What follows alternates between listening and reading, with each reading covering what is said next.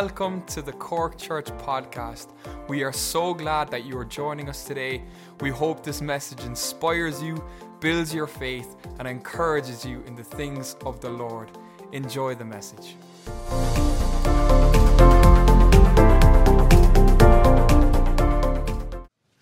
Well, it is good to half see you and those online that are gathering with us. Delighted to have you with us again tonight as well, and trust that the Lord is speaking to your hearts. It's been one of those days for me, I have to be honest with you. Just waiting on a word all day today, and so we're just going to ask God to bless what He's given me, and maybe you'd leave refreshed and encouraged in the Lord. Wouldn't that be a good prayer tonight? That Christ, we ask tonight that your name would be lifted up. We ask that only your name be lifted up. But we ask that you would lift up every heart that is downcast. And those who are hungry will be fed. Those who are seeking will find. Those who knock, the door will be open for them. And I just praise you again for what you're doing in our midst. And thank you so much, Lord, at this time of the year, Father, we can just gather in such luxury and safety without any fear over us, and gather in your house with like-minded believers to worship, Lord, and to hear from your word. Thank you for this great opportunity, Lord. I thank you for the privilege of being able to minister the word, and I just pray, God, again, that we do justice to your word in Jesus' name. Amen. Praise God. Well, in the United States, there was what they called some argue 4 Great Awakenings. Now, Great Awakenings, you'll hear about the history. You would have heard that term thrown around, the Great Awakenings. But what they were great times of revival hitting the United States. Other parts of the world had tremendous revivals as well, but there was 4 of them. One in the mid-1700s to late 1700s, another one in the mid-1800s to the late 1800s, and then the late 1800s to the mid-1900s was the third one, and then the fourth with Billy Graham. And in the 1960s, there was a huge move in the United States to the Billy Graham ministries predominantly, but not only that, there was a massive move of God among the hippie movement, which became known as the Jesus movement. And so there was these great times of visitation and great ministry that came out of those times. Tens of thousands, hundreds of thousands, if not millions, over those awakenings came to know the Lord in a very powerful way. But one of the messages that really stands out to church historians or people that like that history of the church is a message by a man called Jonathan Edwards. And he preached on the 8th of July, 1741 in Enfield, Northampton, Massachusetts. And he preached a message that became iconically known. And it's characterized in Christianity. And I think sometimes it's a bit of an unfortunate title. It's true and it's not true. But the title of his message was Sinners in the Hands of an Angry God.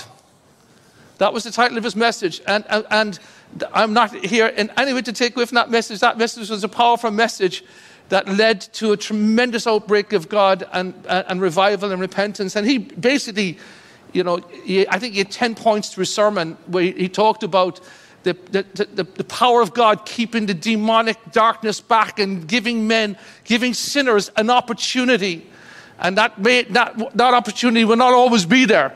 There's that restraining hand of God holding darkness back from completely submerging you into the pit of hell, and hell's fires are burning. And that was his message, But it turned quickly into the sort of characterizing of God as this angry person, as angry God, that you're in the hands of an angry God. And tonight I just want to interject as we're coming up to the Christmas season. It doesn't really kind of flow really with the New Testament, because the reading of the New Testament is more like God in the hands of angry sinners. Can I hear an amen? It's a very different way. Sometimes you can read your Bible and you can, without understanding the pragmatics, the voice and manner in which something is spoken, they're called the pragmatics. It's more how something is communicated as much as what is communicated.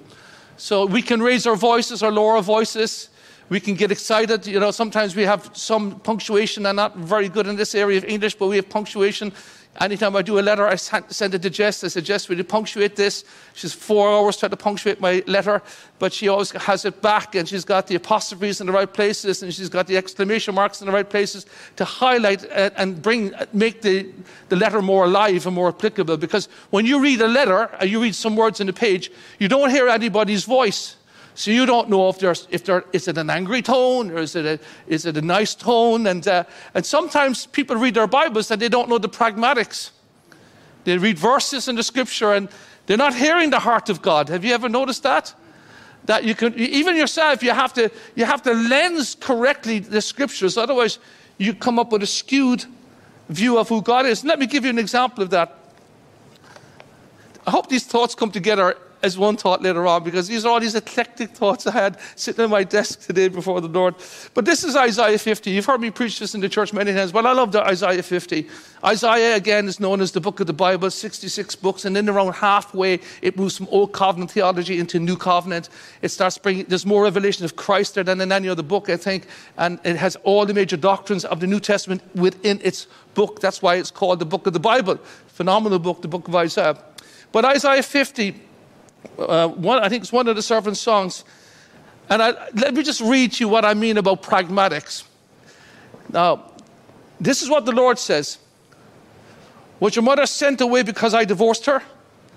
You could read it that way. Or the pragmatic would be right. This is what the Lord says.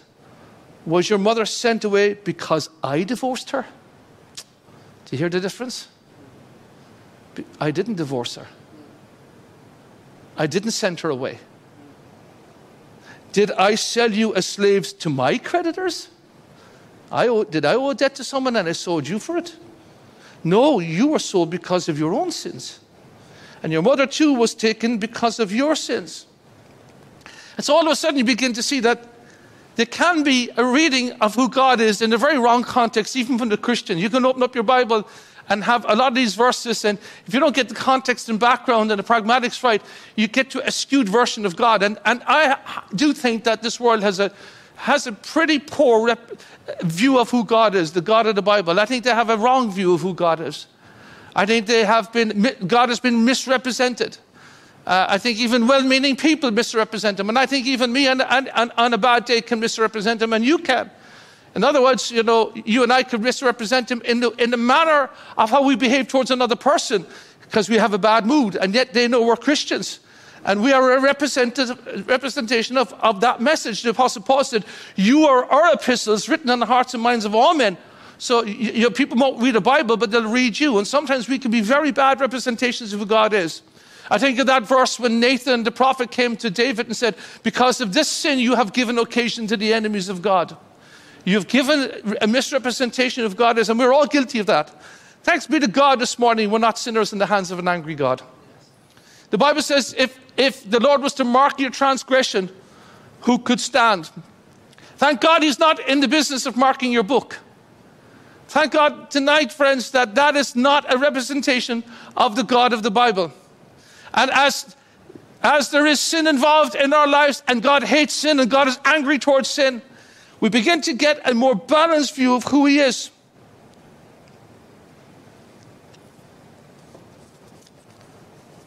When we turn to the famous verse of John 3:16, for God so loved the world, of course, that's very unusual because, the thinking from the Jew, even though how they extracted their opinion of God, was something very uncertain all the time. It was an uncertain relationship.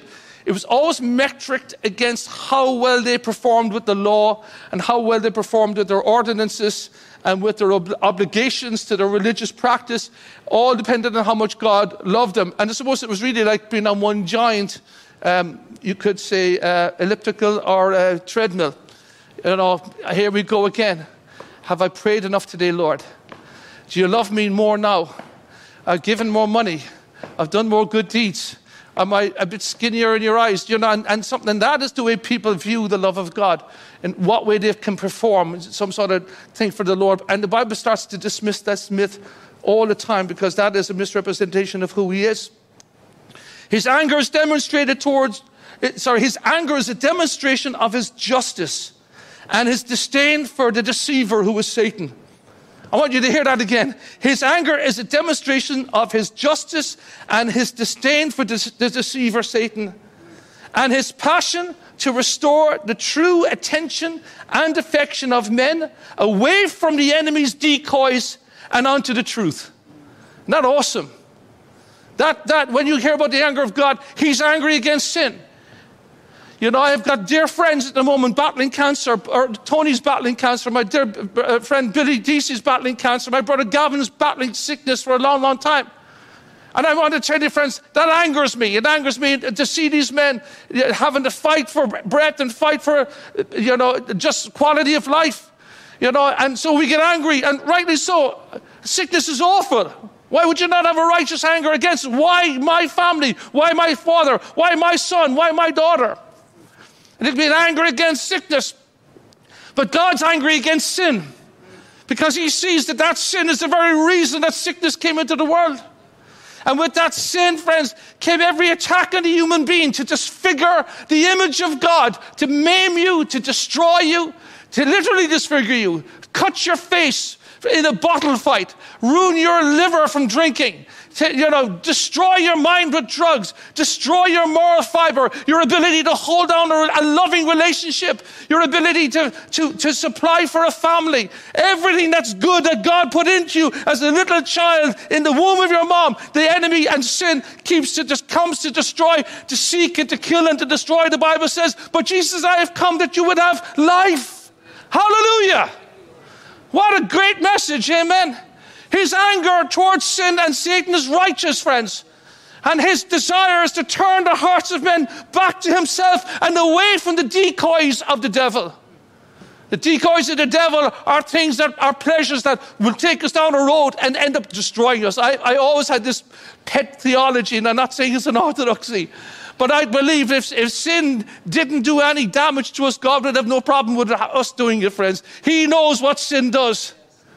He knows its effect upon your body, on your mind, upon your soul. And he declares war, and he's angry with that. And I love that. I love the fact that God is just and he's truth. I love the fact that he declares war against the enemy. I love the fact that he's declared war against sin. He's going to cancel sin, friends. He's going to take it out of the universe, amen. It'll be banished, friends. It'll not even be a memory. There'll be a testimony of a place called hell. One day where you can look and see that what sin has done to those who didn't turn to the Lord. And that's the plea of the Holy Spirit. You don't realize what it's going to do to you. Not only will it disfigure you, not only will it change you, it will change you into everything the opposite of what God intended for you. I remember his old Bob Edgar, old Assemblies of God pastor, friends of mine. He's gone to be with the Lord, but he used to preach for us many times, and he was a tremendous friend. And we used to just sit in my house and we would talk for hours on end. I would so enjoy when I had these old men of God come into my home staying with us, because I was never in Bible school, so I loved picking their brains. I loved discussing the scriptures, talking about doctrine. And I remember him leaning back on the couch one day and he said, Nick, he said, I was only thinking last week. The Bible says when sin is grown, it brings forth, fully grown, it brings forth death. He said, I think, when you see what sin did to the angelic being, he said, what happened when the angels sinned? What metamorphosis, what change happened to them? And I said, well, they became demons. He said, do you think it'll be any different when we slip over into eternity to the human being? Wow, what a thought. God knows I hate sin. It's going to change that man, that woman into everything the opposite of what it was intended to be. It will change you to be everything, the most ugliest creature that has ever born into this world. And so God sets apart his design to free men from such bondage and to deal justly and righteously with sin. And of course, the Bible is all about sinners in the hands of a loving God. And I'm thinking about the Word of God tonight. I'm just thinking about how the promises of God right back in the garden were declared to us and spoken to us, to our forefathers. The spoken word. Jerry has a ministry called, and it's a spoken word. The Logos. The very mind of God spoken to us. That's the spoken word.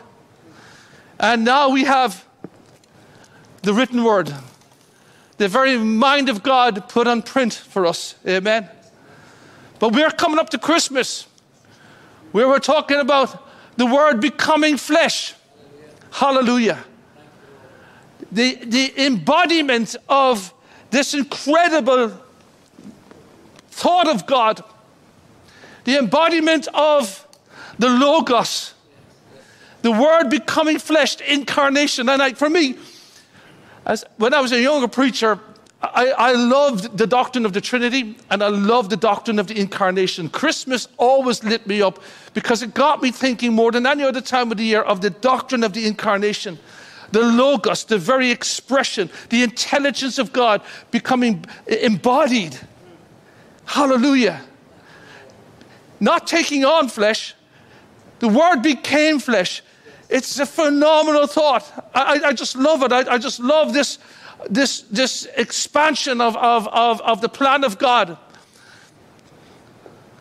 You know, our Bible ends in Malachi in the Old Testament, and there's 400 years really from the end of Malachi to the preaching of John the Baptist. It's a 400-year period, and they call it the silent years.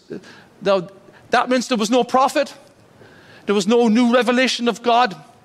And a lot of things happened in that 400 years of Israel's history. Of course, Alexander the Great came along. He conquered most of the known world. He conquered Israel.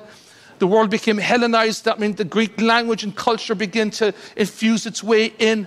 400 years is a long time, friends, for your language to change, your culture. You start taking on new cultural adaptations. Commerce was going on. Kingdoms were rising and falling. But during that 400-year period, lots of things happened to Israel. You know, you had, as I said, Alexander the Great. When he died, his kingdom broke up into a couple of different sections. And Antiochus, one of his generals, came, and he wasn't at all as liberal towards the Jews. I mean, Alexander the Great admired different religions, and he even had a translation made of the Greek Old Testament called the Septuagint, which we are the LXX. And he had it gold bound and put in the Alexandria library, and it was presented to him. So he was a man of great learning. He studied under Aristotle. He was a great philosopher, Alexander the Great, as well as a conqueror and as well as a very immoral man. And he had all these things together. He was quite an enigma. But when he died, the benevolence that he showed towards Israel had left. Antiochus came in, and he showed a lot of evil towards Israel. He came in, he slaughtered a pig in the temple, changed the altar out. He confused the Jewish religion. He tried to dissolve it. He tried to dilute it. And then you had a huge tension within Israel. This is all in that 400-year period. Huge tensions going on. A lot of darkness. The Jews were fighting for their existence. They were fighting for their identity in their own land. The Maccabees came up.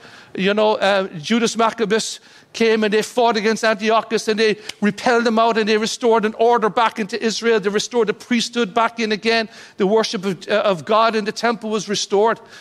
And so it was a very mixed time, but there's no prophet, there's no preacher, there's no revelation of God. Commerce is going on. Things are getting darker, and the revelation that the Jew had was becoming more nationalistic about his identity rather than the purity of worship to God.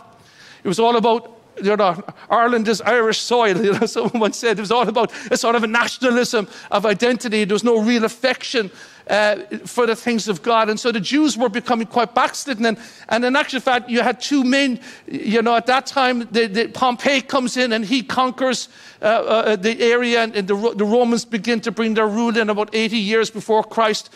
And they put in Herod. So he was a puppet from the Roman system. Herod was very Hellenized. He was very liberal. Herod actually wasn't even of the royal tribe. He wasn't even a Jew. Herod actually was an Edomite. He had no right to the throne of Israel whatsoever. He was put in place there. I'm telling you all this because in that 400-year period, you have this void, these silent years, but the world wasn't silent. The world was just going on with its wars and its rising up of powers and dropping down of powers, and all these forces were taking place in the land of Israel and around the known world of its time. And in the pagan world, which which were polytheistic. That means they had more than one God. In actual fact, they had a pantheon of gods. The Greeks had all their gods. The Romans had all their gods. Other nations had their gods. It was just a pantheon of gods, a pantheon of confusion. People worshiping rocks to planets to mysticism. And so it came at a time towards the end of that 400 years as we begin to come close to the heralding of Christ into the world. There came this sort of, you could say this sort of motion within paganism where a lot of pagan leaders were beginning to question the idea of the gods, their authority, because they were so let down by the gods, and people began to question. And the pagan world slowly started to look to monotheism. In actual fact, the Jews were the more favored because Alexander the Great had a lot of utility for the Jewish understanding of one God, monotheism meaning only one God. And so the pagan world was slowly, not rapidly, but slowly moving towards a polytheistic view, both in its philosophical view of religion. The Jews, on the other hand, because they had no revelation of God, with the revelation that they did have, became hard and indifferent. They were under such oppression. They were conquered again, as I said, by Pompey under Rome. Rome was also a very, with its iron mechanisms, they were ruthless in battle, and they had literally suppressed all foes. And so when they came in, they did a lot of damage in the fabric of the nation. And so there's this reviving going back into the heart of the Jew and a cry for the Messiah. A cry for the Messiah. This is what's happening in this time of the year. There's this in Jerusalem every year now. The festivals are taking on more of a nationalistic. It's like the Nuremberg rallies under Hitler. For the Jews there was a lot of truth, obviously, of what they're trying to restore and this cry for God. But it was so linked to nationalism, so much bloodlusting there for throwing off the yoke of oppression and wanting to have their own freedom, that there was no sense of God. God really was the secondary issue. The darkness really, friends, had really hit an apex at this time of history. And at the darkest moment, 400 years of no word from the Lord, no prophet to Israel.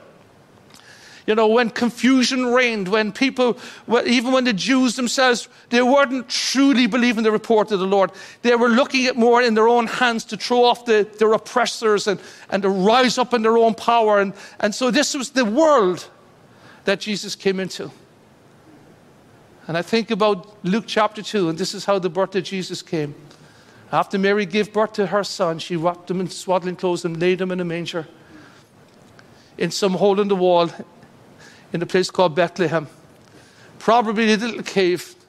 And then too far away, the scriptures go on to talk about these shepherds who were out looking after the lambs, who were actually the sacrificial lambs to be used in the temple, which is quite interesting. And they're just there doing their duties, caring for them, and then the angels begin to sing. And then they get the revelation, born in this day in the city of David. It's the Messiah. And they go and they come to the cave, and they see the animals there. They see the Holy Family there. They see the baby Jesus. They come to worship. The Bible says that Mary pondered all these things in her heart. There was something she couldn't quite grasp all this. She knew something special is happening. Of course, she knew the miraculous side of her birth, but she has no understanding that she's holding God in her hands. That would not even enter into a Jewish thinking. I began to think of this little babe, the vulnerability. Pastor Steve loves talking about Christ condescending. When you use the word condescending, it doesn't actually flatter. Ordinarily, if you're condescending, it means you're looking down your nose at someone. You're talking above them, or you're not treating people right, and to condescend. But the Bible condescension is actually its purest form, because the Bible says, though he was rich, he became poor. He stepped out of the gates of heaven, friends, where he is surrounded in absolute light and worshipped from eternity to eternity, friends. He doesn't come back from a holiday reluctantly. I have to now go back to the workplace. He'll dwell in inapproachable light. Do you understand what I mean? Sometimes you go on a holiday and you think, I never want to leave this place. And you get a little bit of picture of condescending to come back into this fallen realm around you. Friends, he stepped out of heaven. He emptied himself. Submitted himself to the will of God. And now, even at his most tender age, Herod is out to kill him. There's more than a fatwa on his head. Talk about God in the hands of angry sinners. That's the gospel message. That the babe of Bethlehem, in all his vulnerabilities, and I haven't got time tonight, and I don't care to go into tonight, but I just want to inspire you tonight, that word becoming flesh, coming into this realm, the helplessness, the trusting nature that the Father who sent him would protect him and hold him and keep him. With all the vulnerabilities, with the world in chaos, with the darkness looming, with nationalism at a fever pitch, the revolution was in the air. Everybody was turning in everybody. You had just those who are collaborators with the Romans, and they're turning in others. And it's a mess, friends. The world is in a mess. And the world is in a mess today. But the babe of Jerusalem, the babe of Bethlehem, is no longer a babe, friends.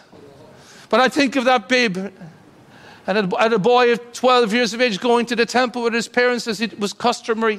And he would go there, and they head back home. It was a whole day's walk when they discovered he wasn't in the caravan train. And they had to go back to Jerusalem. It took a whole day to find him again.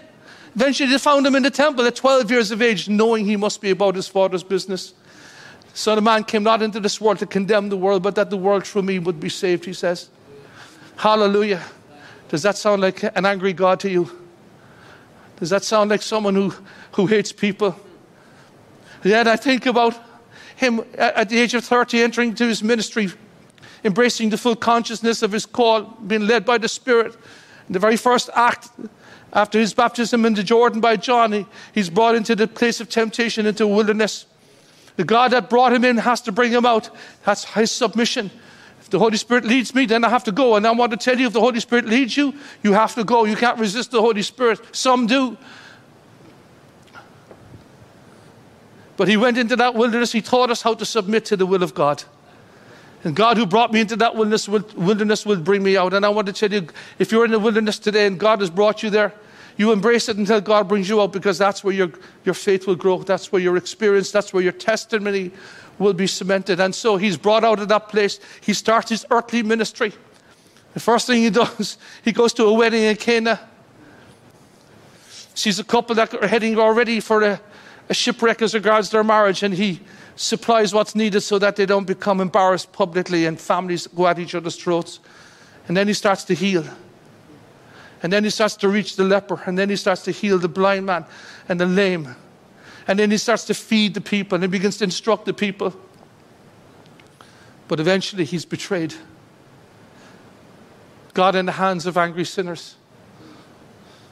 Eventually he's paraded after being beaten to a pulp in the Praetorium, where the Bible says his countenance was marred like no other man was marred. The Bible says he was one like we would hide our faces from. He looked terrified. He looked terrible, friends. I don't know if you've been watching the news recently, but there was a little boy in Dublin, and he was mauled nearly to death by a pit bull. The dog ripped his face off. They said he will never again look normal. He's disfigured for life, this child.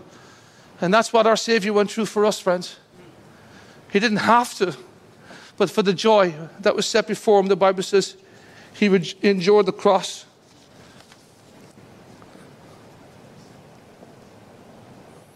Romans 8 says of you and I tonight, and it's a scripture spoken eternally over you, that we are more than conquerors through him who loved us. Romans 5 and verse 8 says, God showed his love for us in that while we were still sinners, Christ died for us. He showed his love for us. Does that sound like sinners in the hands of an angry God? Ephesians 2:4 says, but God, being rich in mercy, because of the great love which he has loved us, even when we were dead in our trespasses and our sins, made us alive together with Christ.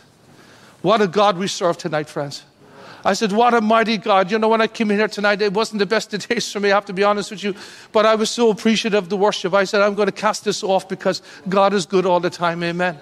God's not angry with me. He's not angry with you. Hallelujah tonight. That anger was taken out in his own beloved Son, friends, who took the penalty of sin, who took the justice of God upon himself. And there's nothing in the heart of God towards you and I but love and kindness and to do you good. That's the gospel message. That's the message Apostle Paul says. It's that love of God compels me. It's that love of God. In other words, that love of God motivates me. It's not the fear of God motivates me. It's the love of God motivates me. The fear of God brings me to repentance. Amen. Because I do know if sin isn't dealt with, I fear where that's going to bring me. The darkness of hellfire for sure. And so there is judgment for those who do not take the opportunity, even now at the sound of my voice, and some would be listening here and others later on at another time. And God is lifting the darkness away from you. He's giving you opportunity to repent. He's keeping the demons from swallowing you up. He's keeping you and preserving you another second so that you can call upon the name of the Lord. Because he knows what sin is doing in you. He knows where it's bringing you. But he said, I haven't come to condemn you, but I have come to set you free. Hallelujah. What a great God we serve. What a mighty God we serve, friends. The power of the gospel. God who is rich in mercy and love. God who laid aside heaven's finest and heaven's beauty and came down and lowered himself. I praise his name this morning. Tonight. I praise his name tonight. I thank him with all my heart that he would lay aside his majesty and that he would pursue me and pursue you. I want to tell you tonight, friends, that God who came those 2,000 years ago and died on that cross for us, that love that drove him to that cross is still burning in his heart for you. Whatever you have done, whatever failure you've been involved in, whatever weaknesses in your life, and I'm sure there's some very unflattering things. Pastor Patrick is speaking tonight in UCC, and the topic they asked him to preach on is, they gave him a topic to preach on, which is actually great for a preacher because you're not waiting for something, you give me a topic. Is God ashamed of me? And we were laughing at the title downstairs. He said, sometimes I'm ashamed of myself. Sometimes my mom is ashamed of me. Sometimes my wife's ashamed of me. Sometimes other people are ashamed of you, but I want to tell you, he's not ashamed of you. And the Bible says he's not ashamed to call you brother. Isn't that amazing? To call you his own, to identify with you. Oh, sometimes we're a little bit ashamed to identify with him because it doesn't look cool in the school place or the workplace. It kind of looks a little bit odd to be identified with him. But he identifies with you. And he loves you and cares for you. We treat God wickedly all the time. We do. Jesus told a parable, and I'll leave you with this. He told a parable about a man who had a vineyard, and he rented out the vineyard to these vine dressers. But they never paid a man things, so he sent a servant in, and they beat that servant, sent him on his way. Sent another servant, beat him very badly. He said, I know, I'll send my son. Surely they'll listen to him. And the son came. And they said, oh, this is the heir. We can weaken the family dynasty here. We can weaken the reach of this man because he's living in a foreign country now. He'll have nobody else to send to us. Well, let's kill him. And they killed him. Jesus talked about two servants that owed money to this master, and the master forgave them both. One was only a small amount of money, and he forgave him, and the other was a large amount of money, and he forgave him.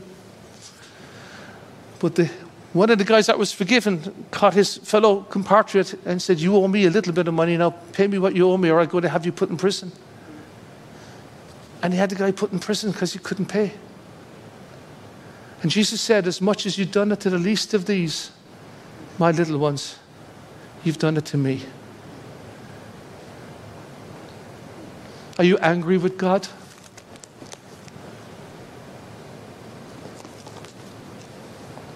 Are you angry with your brother, your sister?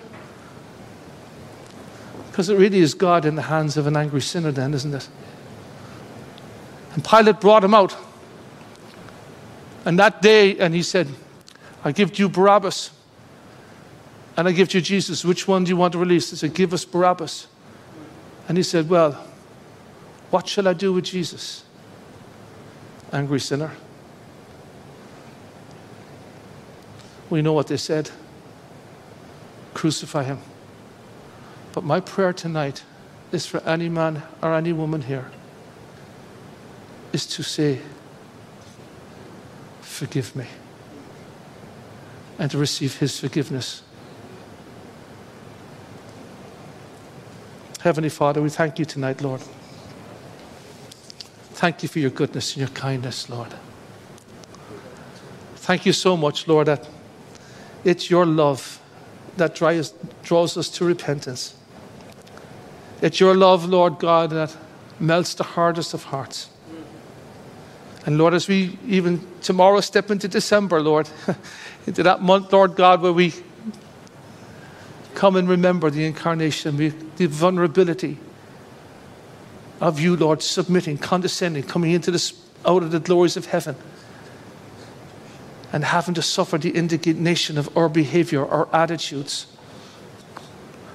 our stinky behavior, our stinky attitudes, Lord. Our sin, Lord, that's appalling and shameful. And yet we're the ones that get angry with you, Father. How messed up are we? And yet you love us. You came to give yourself for us. And so, Jesus, tonight, we just thank you with all of our hearts that you didn't do what we deserved, which was death and hell and darkness. But you reached into our hearts. You melted our hearts with your love. And Lord, we bow the knee before you tonight again and say you are our Lord and our Savior. And there is no one like you, Jesus. There is no one like you. Well, I just want to, where you are tonight seated, just keep your eyes closed and raise your hand to the Lord and say to him, just between you and him, say, Lord, there's no one like you. Just say, Lord, there's no one like you. Who is like unto thee, O God among the gods? Glorious in holiness, fearful in praises, doing wonders. Who is like unto thee, O God? Who shall you compare me to, says the Lord? Who would ever love you like Christ loves you? Knows every unflattering thing you've ever done and still says, I love you with an everlasting love. So, Christian, may he never be in the hands of an angry Christian. May our hands be full of favor and kindness, our touch, a loving touch, our words, a soft word. And when we can't speak like that, we put our hands over our mouth, like Job says. I won't compound the problem by adding my words to it. Let's say the Lord gives and the Lord takes away. Blessed be the name of the Lord. Now, if you can go there tonight, you can receive and be motivated by the love of God in a way that you've never been before. And your life can march forward under the grace and the banner of knowing that my life now is hidden with Christ in God. Hallelujah. Hallelujah. Thank you for tuning in with us today. Make sure to follow us on Facebook and Instagram at Cork Church. Also, make sure to like and subscribe to our YouTube channel. If you have any questions at all, you can email us info@corkchurch.com or just check out our website www.corkchurch.com. Again, thank you for tuning in and see you next time. God bless.